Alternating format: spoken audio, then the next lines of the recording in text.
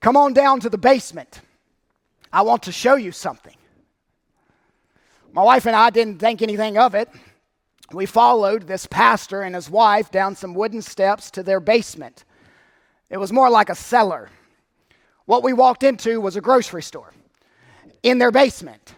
She was big into couponing and would bring home a car full of stuff for 12 cents. Here's our toothpaste. It was more toothpaste than they carry at Walmart. Here's the real steal. See this 2-ply toilet paper? We got it for 1 cent a roll. We spend Friday night separating the 2-ply into 1-ply, and so each roll counts as 2 rolls. My wife and I were newly married, and we were traveling the Midwest on a preaching tour. I would preach in 70 churches in 90 days. It was a recruitment thing for our college where we worked. And we were still in the honeymoon period of marriage and wondered if this is what all married people did on a Friday night after 30 years of marriage. What shook us even more was what we saw in that basement. For the first time in our lives, we met end-time preppers. Every year, there is a record-setting amount of money spent by survivalists and preppers on things to put in their basements and in their bunkers. They are preparing for the end time.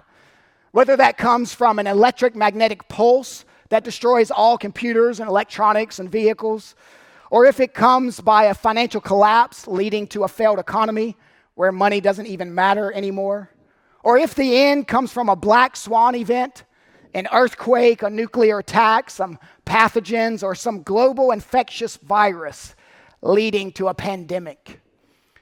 I read quite a few end-time prepper lists this week of things that better be in your basement or in your bunker when the end time comes. 1, you need a water filtration system. You need batteries, and lots of them for your flashlights.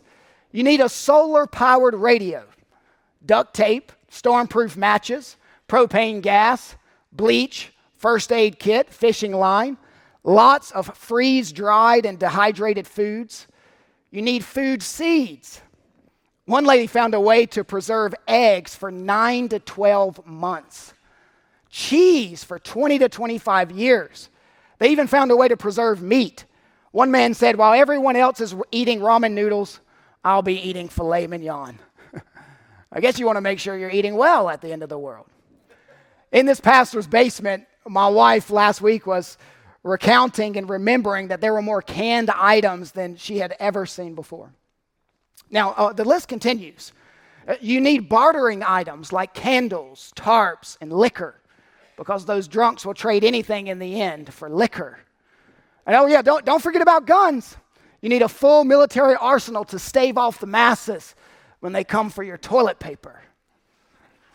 One father got really obsessed about this and trained each of his grown children to lead in a certain aspect of prepping. His daughter is a master metal worker and welder. His son does radio communication.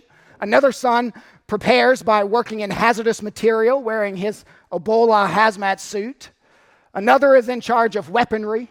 He can kill a squirrel with a ninja star. This father wants his family to be able to survive without an infrastructure. They meet every Wednesday night to discuss the plan if the end time should happen this week. I found it surprising that all of these kids were actually married. Imagine you're dating someone and you go over on Wednesday night to meet the family for the first time, and they're sitting around the table with their war paint on their faces, practicing tactical movements with all the lights off in the house. End-time preppers. Now, I fed into a certain stereotype of end-time preppers that the media loves to promote. There they are in their tinfoil hats. But the truth is, the largest amount of money being spent on underground bunkers is coming from the Silicon Valley. They are buying luxury bunkers costing in the millions. These are educated people, doctors, lawyers, tech executives, influential people who run multi-million-dollar companies. Peter, the human author of our text, he's no doomsday prophet, but he does announce the end is near. In verse 7, he says, the end of all things is at hand. What follows is effectively Peter's end-time preppers list. And there are 4 things on his list. First, keep your head when everyone else is losing theirs. Secondly, be deeply loving when everyone else is insanely critical. Thirdly, open the doors of your home. Don't build a bunker. Fourthly, share your gifts. Don't hoard your supplies. Now, Peter's going to tell us how to become a sanctified prepper. Just like the preppers, Peter is saying the end is near. But the end of what? Notice verse 7 again. But the end of all things is at hand.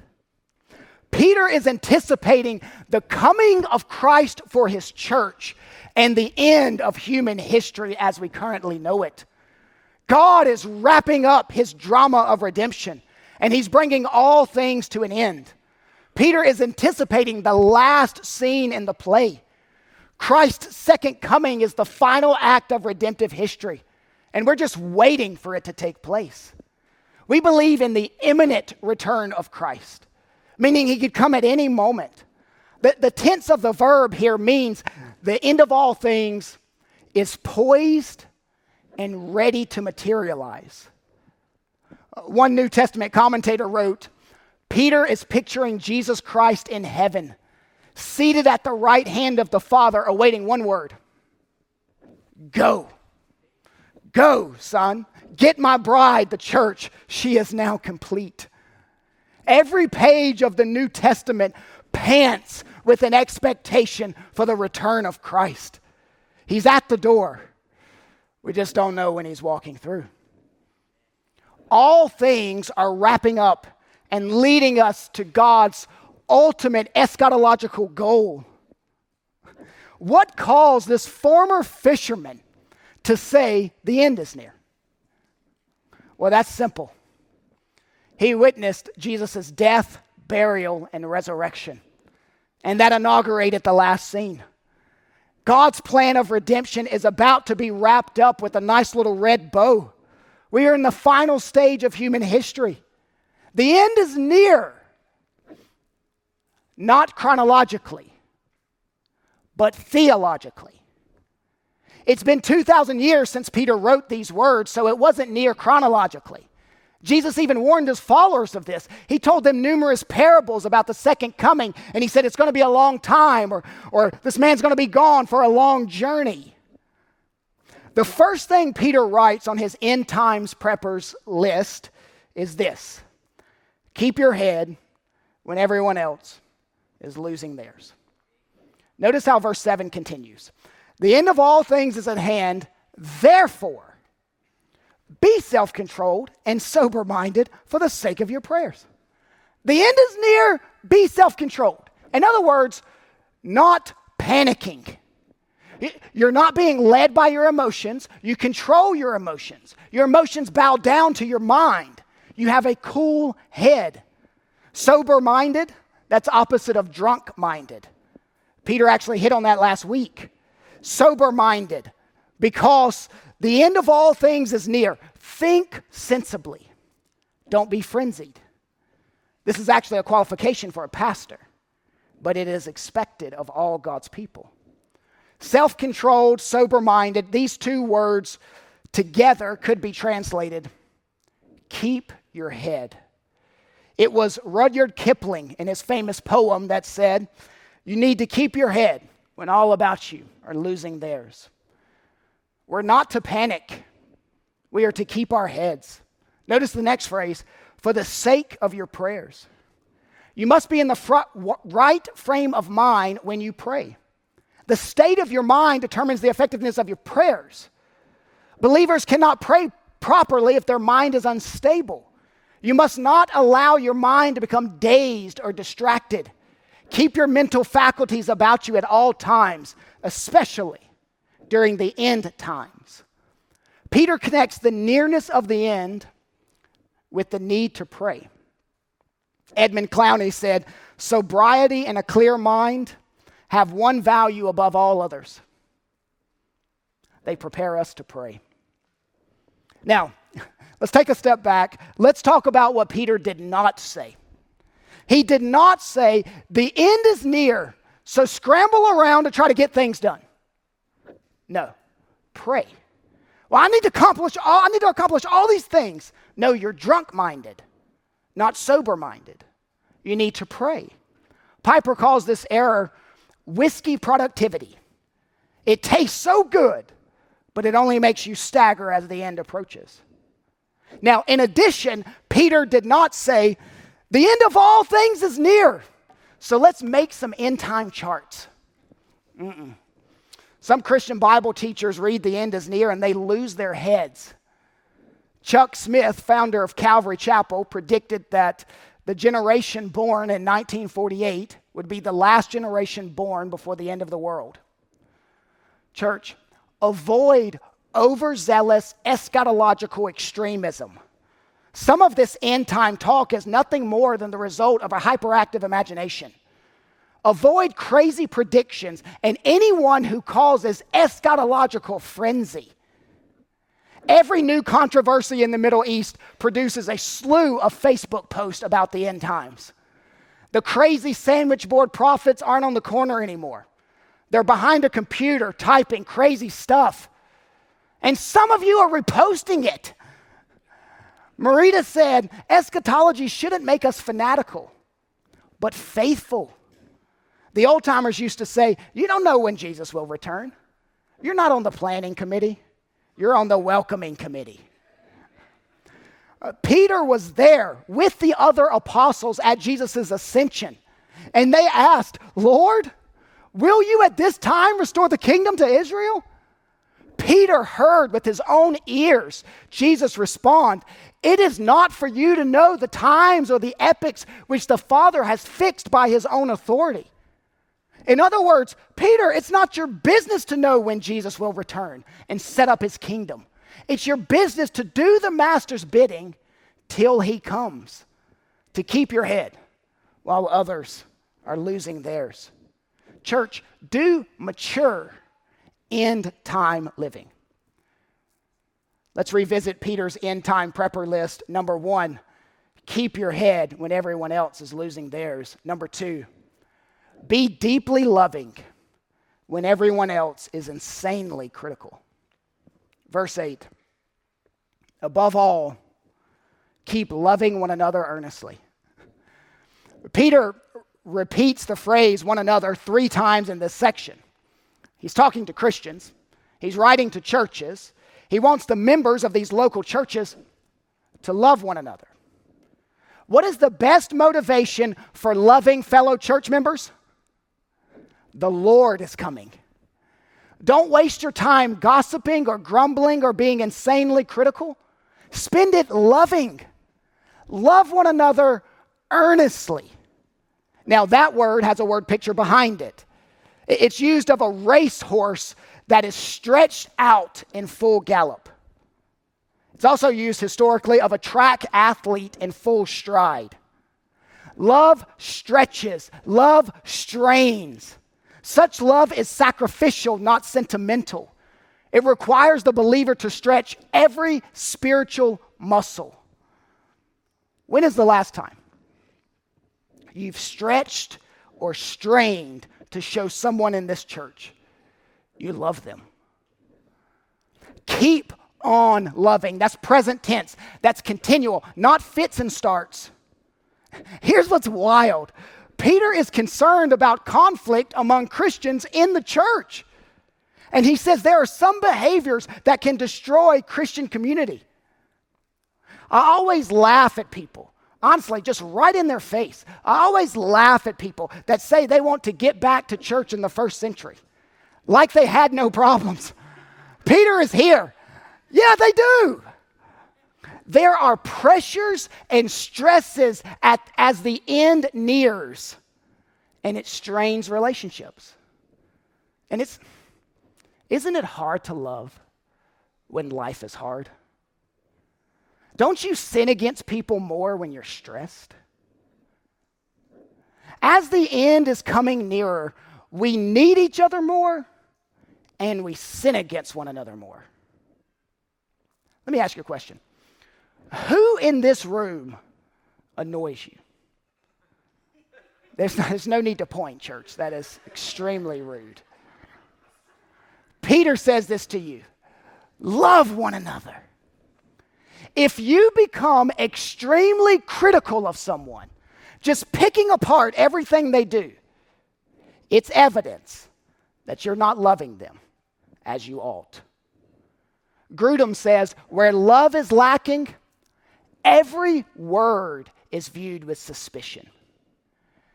Every action is liable to misunderstanding, and conflicts abound. Someone has to break the cycle of acting on hard feelings, retaliating in kind. Someone has to say, it's over. I will not speak of it anymore. I will not give bitterness a chance to take root. Church, love each other like your life depended on it. You know who does this really well? Churches in persecuted countries. Because they're not lulled to sleep like churches in the States. Now, the most puzzling part of today's passage is the last 7 words of verse 8. Above all, keep loving one another earnestly. Here it is. Since love covers a multitude of sins. Now, here's what Peter is not saying, and I can say this with confidence. He's not saying if you love someone, it will atone for your sins. This is not a new way of salvation by loving people. No. You can't make atonement for your sins by loving other people. Peter is not making a theological statement about sins being forgiven. Our love cannot pay the price for sin. Only Christ's work on the cross can do that. Nor is Peter saying to ignore or sweep under the rug sin in the church. Peter's already told us in chapter 1, do not cover up sin. Sin should not be ignored or denied. Peter said this verse is, John Piper said this verse is not endorsing keeping skeletons in the closet. It's not renouncing church discipline. Love does not condone sin, but it does cover sin. What does that mean? Well, Peter is actually paraphrasing an Old Testament verse, Proverbs 10, verse 12, where it says, hatred stirs up dissension, but love covers up wrongs. Here's what that means. Love covers the offenses that destroy community. Love doesn't go around looking for the faults of others. R.C. Sproul said, love does not seek to expose our neighbor for every petty weakness. Peter wants us to avoid a hateful spirit. Pettiness and pickiness stir up trouble. Let the world be petty, but not Christians. Love doesn't allow you to deal with someone strictly on the basis of their sins. Love takes the oxygen out of sin. As long as oxygen is present, forest fires rage. But if we take the air away, the fire settles down. May nothing evil be allowed to breathe for long in this assembly. One author wrote, the faucet of love should never be turned off. Let it flow deeply and fervently toward one another. Now, see what Peter's doing? He's teaching eschatology with ethics in mind. His end-time preppers list. Number 1, keep your head when everyone else is losing theirs. Number 2, be deeply loving when everyone else is insanely critical. Number 3, open the doors of your home. Don't build a bunker. Notice verse 9. Show hospitality to one another. Does the Bible support this bunker mentality? Stockpiling of food and guns to shield ourselves from the end? Christians aren't afraid of the end. We welcome it. Peter gives explicit instruction about what we are to do as we anticipate Jesus' return. Peter says, don't quit your job and run to the mountains. Don't abandon your local church. Paul rebuked the Thessalonians for something similar to this. Don't bunker down. Open up your home. Peter wants them to show hospitality to one another in the church. Now, I'll answer 2 questions. First, what did this mean for them? Secondly, what might it mean for us? First, what did this mean for them? In the first century, there were no Motel 6s. No one left a light on for you. There were a few inns, but they often doubled as brothels. They were unsafe and undesirable. The advancement of the gospel depended upon hospitality. For the first 200 years, the church met in homes, not buildings like this. Without someone opening up their home, there was no corporate worship gatherings on Sunday. In addition, some of these members were poor and didn't have a place to stay and needed time to get on their feet. And their lives were enriched by hospitality in the church. Consider how important hospitality was in light of Israel's history. Sproul pointed out that the Israelites, for most of their history, were semi-nomads. They had no permanent place of residence but lived as wanderers in tents. As a result, they placed a high premium on hospitality. In addition, the New Testament begins with a failure to show hospitality to Joseph and Mary on the night of the birth of Jesus. These readers, they knew all of that. Secondly, what might this mean for us? Well, I'll give you 5 possible ways we could flesh this out in our day-to-day. Number 1, the end is near, so make some cookies. Number 2, the end is near, so invite someone in the church over for dinner. Sanchez, an Englishman, said there's a common phrase among his people, and it's this: an Englishman's home is his castle. But we need to consciously see our homes as gifts to be opened and shared, rather than castles to be retreated into and the drawbridge pulled up. Number 3, the end is near. So make a meal for a family that has COVID or a family whose dad is deployed. Never ask, can I bring you a meal? Just say, I'm bringing you a meal. Tuesday night, 5 o'clock. But hospitality extends beyond this. It extends beyond the tangible acts of providing meals. It's the principle of opening up your life. Practice the spirit of hospitality. Number 4, call and check up on church people. Ask them, how can I pray for you this week? Number 5, join the hospitality team. Peter's hospitality centered around corporate worship. Yours should too. People need to see a smiling face as they walk into the community of faith. Arrive early and talk to people before the service. Stay late and talk to people after the service. Find someone who's sitting alone. Help a worn-out mother carrying one child in her arm and then carrying another child in a baby carrier and then kicking the last one into the children's building. Don't just stand back and laugh with your spouse like, remember when that was us? Offer a helping hand.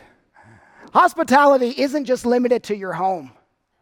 Especially here, it was connected to corporate worship. Now, Peter is such a realist, and I love how he ends verse 9. Show hospitality to one another without grumbling. Peter acknowledged that those who open their homes may grow tired of doing so. It's the Greek word gagousmos. Do hospitality without gagousmos. That is, secretly wishing you didn't have to. In the first century, hospitality could make you a target for anti-Christian terrorism. They would snuff out these private gatherings. But let's bring it to us. What might we grumble about? Well, we could grumble about the time and effort it takes to fix a meal and straighten a house. We could grumble about having kids that you can't spank in your house. It's easy to begrudge hospitality. So why do it? Because our Savior is a hospitable Savior. Welcome one another as Christ has welcomed you. Now, again, I'd like to just pause and point out that every time the Bible gives you practical things to do, like hospitality, it's rooted in a doctrine, in this case, the second coming of Christ. Do hospitality because Jesus is coming back. All things are coming to an end. So make some cookies. Peter's end time prepper list, number 1, keep your head when everyone else is losing theirs. Number 2, be deeply loving when everyone else is insanely critical. Number 3, open the doors of your home. Don't build a bunker. Number 4, share your gifts. Don't hoard your supplies. We're going to take verse 10 a phrase at a time. Verse 10. As each has received a gift. Let's stop there. That means every Christian has received a gift. Nobody has been left out. The phrase spiritual gifts that is so common, I hate to tell you this, but it never appears in the Greek. Spiritual gifts, it's nowhere in the Greek. It's grace gift, charisma gift in the Greek. Now, I will use the term spiritual gifts because it's so everywhere. But just know, I'm doing it reluctantly with a bad attitude. Peter says, everybody got a gift. No one got overlooked when God was handing out gifts. Wayne Grudem has an interesting definition of gift. He says, a gift is any talent or ability which is empowered by the Holy Spirit and able to be used in the ministry of the church. You may have gifts of which you are completely unaware. In the next verse, we're going to talk about what these gifts are. But let's talk about this. When did we receive these gifts? We could have received these gifts at birth. It's just part of God's natural wiring for us. Or we could have received them at salvation, a unique gifting. Peter continues, as each has received a gift, use it to serve one another. Every Christian has received a gift. You are to use your gift to serve the church. Every Christian has received a gift. You are to use your gift to serve the church. If you're not serving your local church with your gifts, you are robbing your local church. You have no right to withhold your gift from the church. It's been given to you for the church. Alistair Begg says, gifts of the Spirit are not given to us as toys to be played with, but as tools to be used. Your gifts are not about you. They're for the building of the body of Christ. Gifts are not given for your own self-enjoyment or self-exaltation or to build your platform. Charles Spurgeon said, God gives much to you that you may give it to others. It is only meant to run through you as through a pipe. Peter continues in verse 10, as each has received a gift, use it to serve one another as good stewards of God's varied grace. That's God's multicolored grace. John MacArthur says, every believer's spiritual giftedness is unique, as if each were a spiritual snowflake or fingerprint. And it is as if God dips his paintbrush into different colors or categories of gifts of his spiritual palette and paints each Christian a unique blend of colors. You are a steward of your gift, a manager of your gift. You do not own your gifts. You've been entrusted with your gifts, and you will give an account with what you did with your gifts. Now, this is gospel motivation for serving. It goes beyond, I serve because I ought to. No, I serve because I have been entrusted. Verse 11 is where we find the two categories of gifts. Verse 11, whoever speaks, as one who speaks the oracles of God, whoever serves, let's just stop there. See, there are two types of gifts identified. Public gifts and private gifts. Or verbal gifts and nonverbal gifts. Or upfront gifts and behind the scene gifts. Now, public gifts or verbal gifts or upfront gifts are those that deal with the oracles of God. This is your preachers, your seminar teachers, your small group leaders, your children's ministry teachers, even musicians, because they lead the people in singing theology. So that's public gifts. but then there are private gifts. That's verbal gifts, but then there are nonverbal gifts. That's upfront gifts, but then there are behind-the-scene gifts. And there are some gifts that keep you in the background. This doesn't mean they're insignificant. There are no insignificant gifts. They are behind the scenes, but God sees behind the scenes. One pastor said, "We don't all sing the same note, but we were created for harmony." Another one said, "The church is like an orchestra in that every person plays their part, long or short, loud or soft." I think the best category for gifts is speaking gifts and serving gifts. It's actually in the verse. Whoever speaks, whoever serves. Now, serving gifts could be a million different things. Now, Marita points out that this does not mean that those who serve never speak and those who speak never serve. It's simply to say that these functions of word and deed ministry are worked out in the body through the proper exercise of individual gifts. Now, where you've all wanted me to go.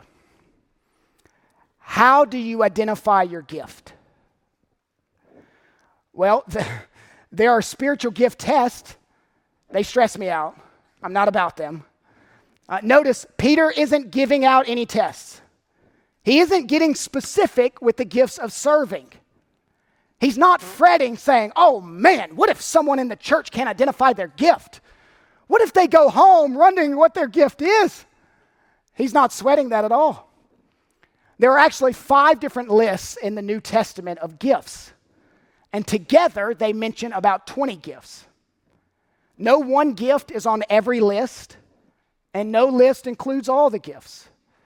It falls out of our purview to visit all of these texts, but know that God never gives us a master list. He does give us a representative list, but never an exhaustive list. Tim Keller points out that there are 2 ways to identify your gifts, and he pulls it from a certain place in Romans, but I think it fits well here. First, self-examination. Ask, what do I enjoy doing? Am I good at what I enjoy? Where do I feel God's pleasure? Like Eric Little, when I run, I sense God's pleasure. What do you like to do with skill and joy? What do you feel most alive doing? So first, self-examination. Second, this is not from Keller, this is mine. Second, outside examination. Outside examination. It's best to try all the gifts so you can learn what your spiritual aptitudes are. But think, what do wise people ask me to do? Over and over again. Your skill will ripen as you do it. Now, let me just back up from the text for a minute and give you a few thoughts on this grace gifting. See, I couldn't even do spiritual gifting. I couldn't even say it. It's grace gifting, is what the Bible says. Let's just take a step back. Let me give you some thoughts on this grace gifting. One is this. Be willing to submit to your local church pastors on gifting. Well, I need to sing. I'm gifted musically. Well, those that have ears disagree. Well, I'm only interested in serving in upfront areas. I have to lead a small group, or I have to do whatever. Your gifting must strengthen the church. And if the elders believe that your perceived gifting is not strengthening the church, submit. Here's another. We work at all the giftings, even though we may have a favorite. It's like baseball. We can play every infield position, but we really love to play shortstop. Someone may have the gift of giving, but that doesn't mean that every member doesn't give. Someone may have the gift of encouragement, but that doesn't mean you can't see someone who's sad and give them gospel encouragement. Someone may have the gift of evangelism, but that doesn't mean you don't seek out opportunities every day to give the gospel. Be willing to serve your local church outside of your gifting. Yesterday, I finished a book entitled Love Your Church. It's a good little read. On a side note, I finished another book, Bridge of Terabithia. Remember that childhood book? I never read it. Anyway, Marita's book said, don't be bothered if you're volunteering in a place where you may not be most gifted.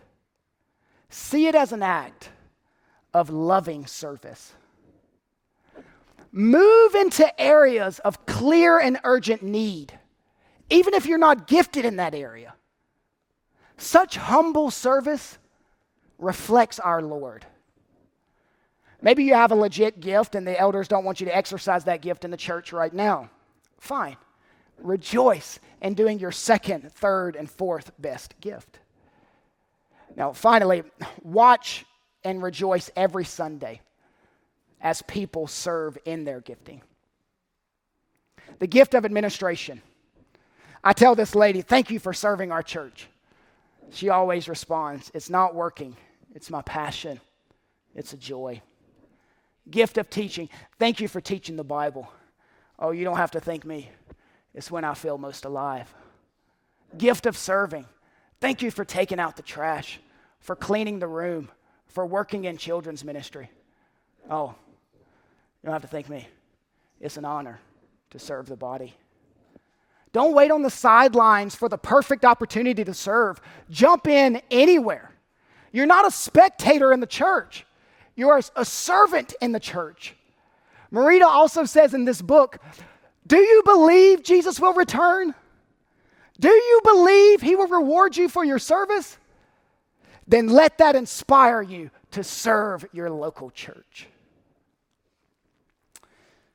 What changes are you willing to make in your schedule in order to serve? How might you find out about needs? Ask the pastors of your local church, what are the volunteer needs? Now, using your gifts for the body can and will make you tired. It will drain energy from you. And everyone in the children's ministry said, amen. Serving can be exhausting if you're doing it in your own strength. Verse 11. Whoever speaks as one who speaks the oracles of God, whoever serves as one who serves by the strength that God supplies. God supernaturally gifts, and God supernaturally supplies strength so that you can fulfill that serving. Now, Peter wraps it all up at the end of verse 11. Don't get excited. Just because Peter's wrapping it up doesn't mean I am. I still have 3 applications, so I got another 10 minutes, easy. But the end of verse 11. In order that in everything, this is all the service, all the gifts, in order that in everything, God may be glorified through Jesus Christ. This doxology. To him belong glory and dominion forever and ever. Amen. One author wrote it this way. There are 2 great moments in a person's life. The moment you were born and the moment you realize why. Here it is. To bring God glory. I have 3 applications. One for non-Christians who think that all Christians are crazy end-time preppers. One for non-Christians who think that all Christians are crazy end-time preppers. One for Christians who may or may not have a bunker. One for Christians who want to prep biblically for the Lord's second coming. So let's take them one at a time. End-time prepper application number 1. This is for non-Christians who think all Christians are crazy end-time preppers. Let me just look at you and say, we're not. Let me just clear that up. We've already prepped for the end time, for what Peter is writing about. We prepped for that by repenting of our sins and placing our faith in Jesus Christ alone for salvation. Non-Christian, you don't need to worry about the 4 things on Peter's end-time prepper list, because the only thing you need to do is be saved. Because when all things come to an end, you don't come to an end. You will live forever in the presence of God or in the wrath of God. The moment you stand before Jesus, your bank statements are meaningless. Your spot on the org chart is meaningless. Whether you're popular or not, meaningless when you stand before God. Don't dally with sin as if you have lots of time. At any moment, Jesus could return. End time prepper application number 2. This is for Christians who may or may not have a bunker. Now, obviously, I am not saying you should not prepare for emergencies. Chances are some of you were very prepared for our last pandemic because you had a closet full of 2-ply toilet paper. And you just sat back and laughed at all of us fighting in the aisles of Kroger. I'm all for spare tires, generators, flashlights, batteries, and candles. I'm all about emergency funds. I have one. This church has one. Prepare for emergencies. If that's what you're doing in your basement, then fine. But we all know this end-time prepper bunker mentality goes way beyond any of that. I don't see Paul or Peter or any of the apostles prepping in that way. I don't see any New Testament follower of Christ doing that. Stephen Davey humorously pointed out that spending your life getting ready for a cataclysmic event will still only provide you with 3 possible outcomes. First, he said, it's possible that after all your prepping, nothing cataclysmic happens and you die of old age. The second possible outcome is that something does happen and you die anyway. In other words, you had everything ready in your stocked underground compound, but you were a few miles away the day when the cataclysmic event occurred and you didn't make it back into your bunker on time. So something did happen, but you died anyway. Or thirdly, something happened and you survived in your bunker. The cataclysmic event did occur and you and your family feasted on dehydrated food and sanitized water from your filtration system, and you fought off all those starving neighbors who weren't prepared. But then eventually, you got sick and simply grew old and died anyway. There's some logic to this. Stephen Davey has written extensively on this. He pastors a church in my home state of North Carolina, and I guess there's a lot of preppers there, maybe in his area. Well, he says, and I want to read him at some length here. He says, nowhere is the believer commanded or even encouraged to prepare our lives or give our lives to prepare for some natural or biological disaster. In fact, there is an Old Testament verse that will never be the motto for modern day preppers.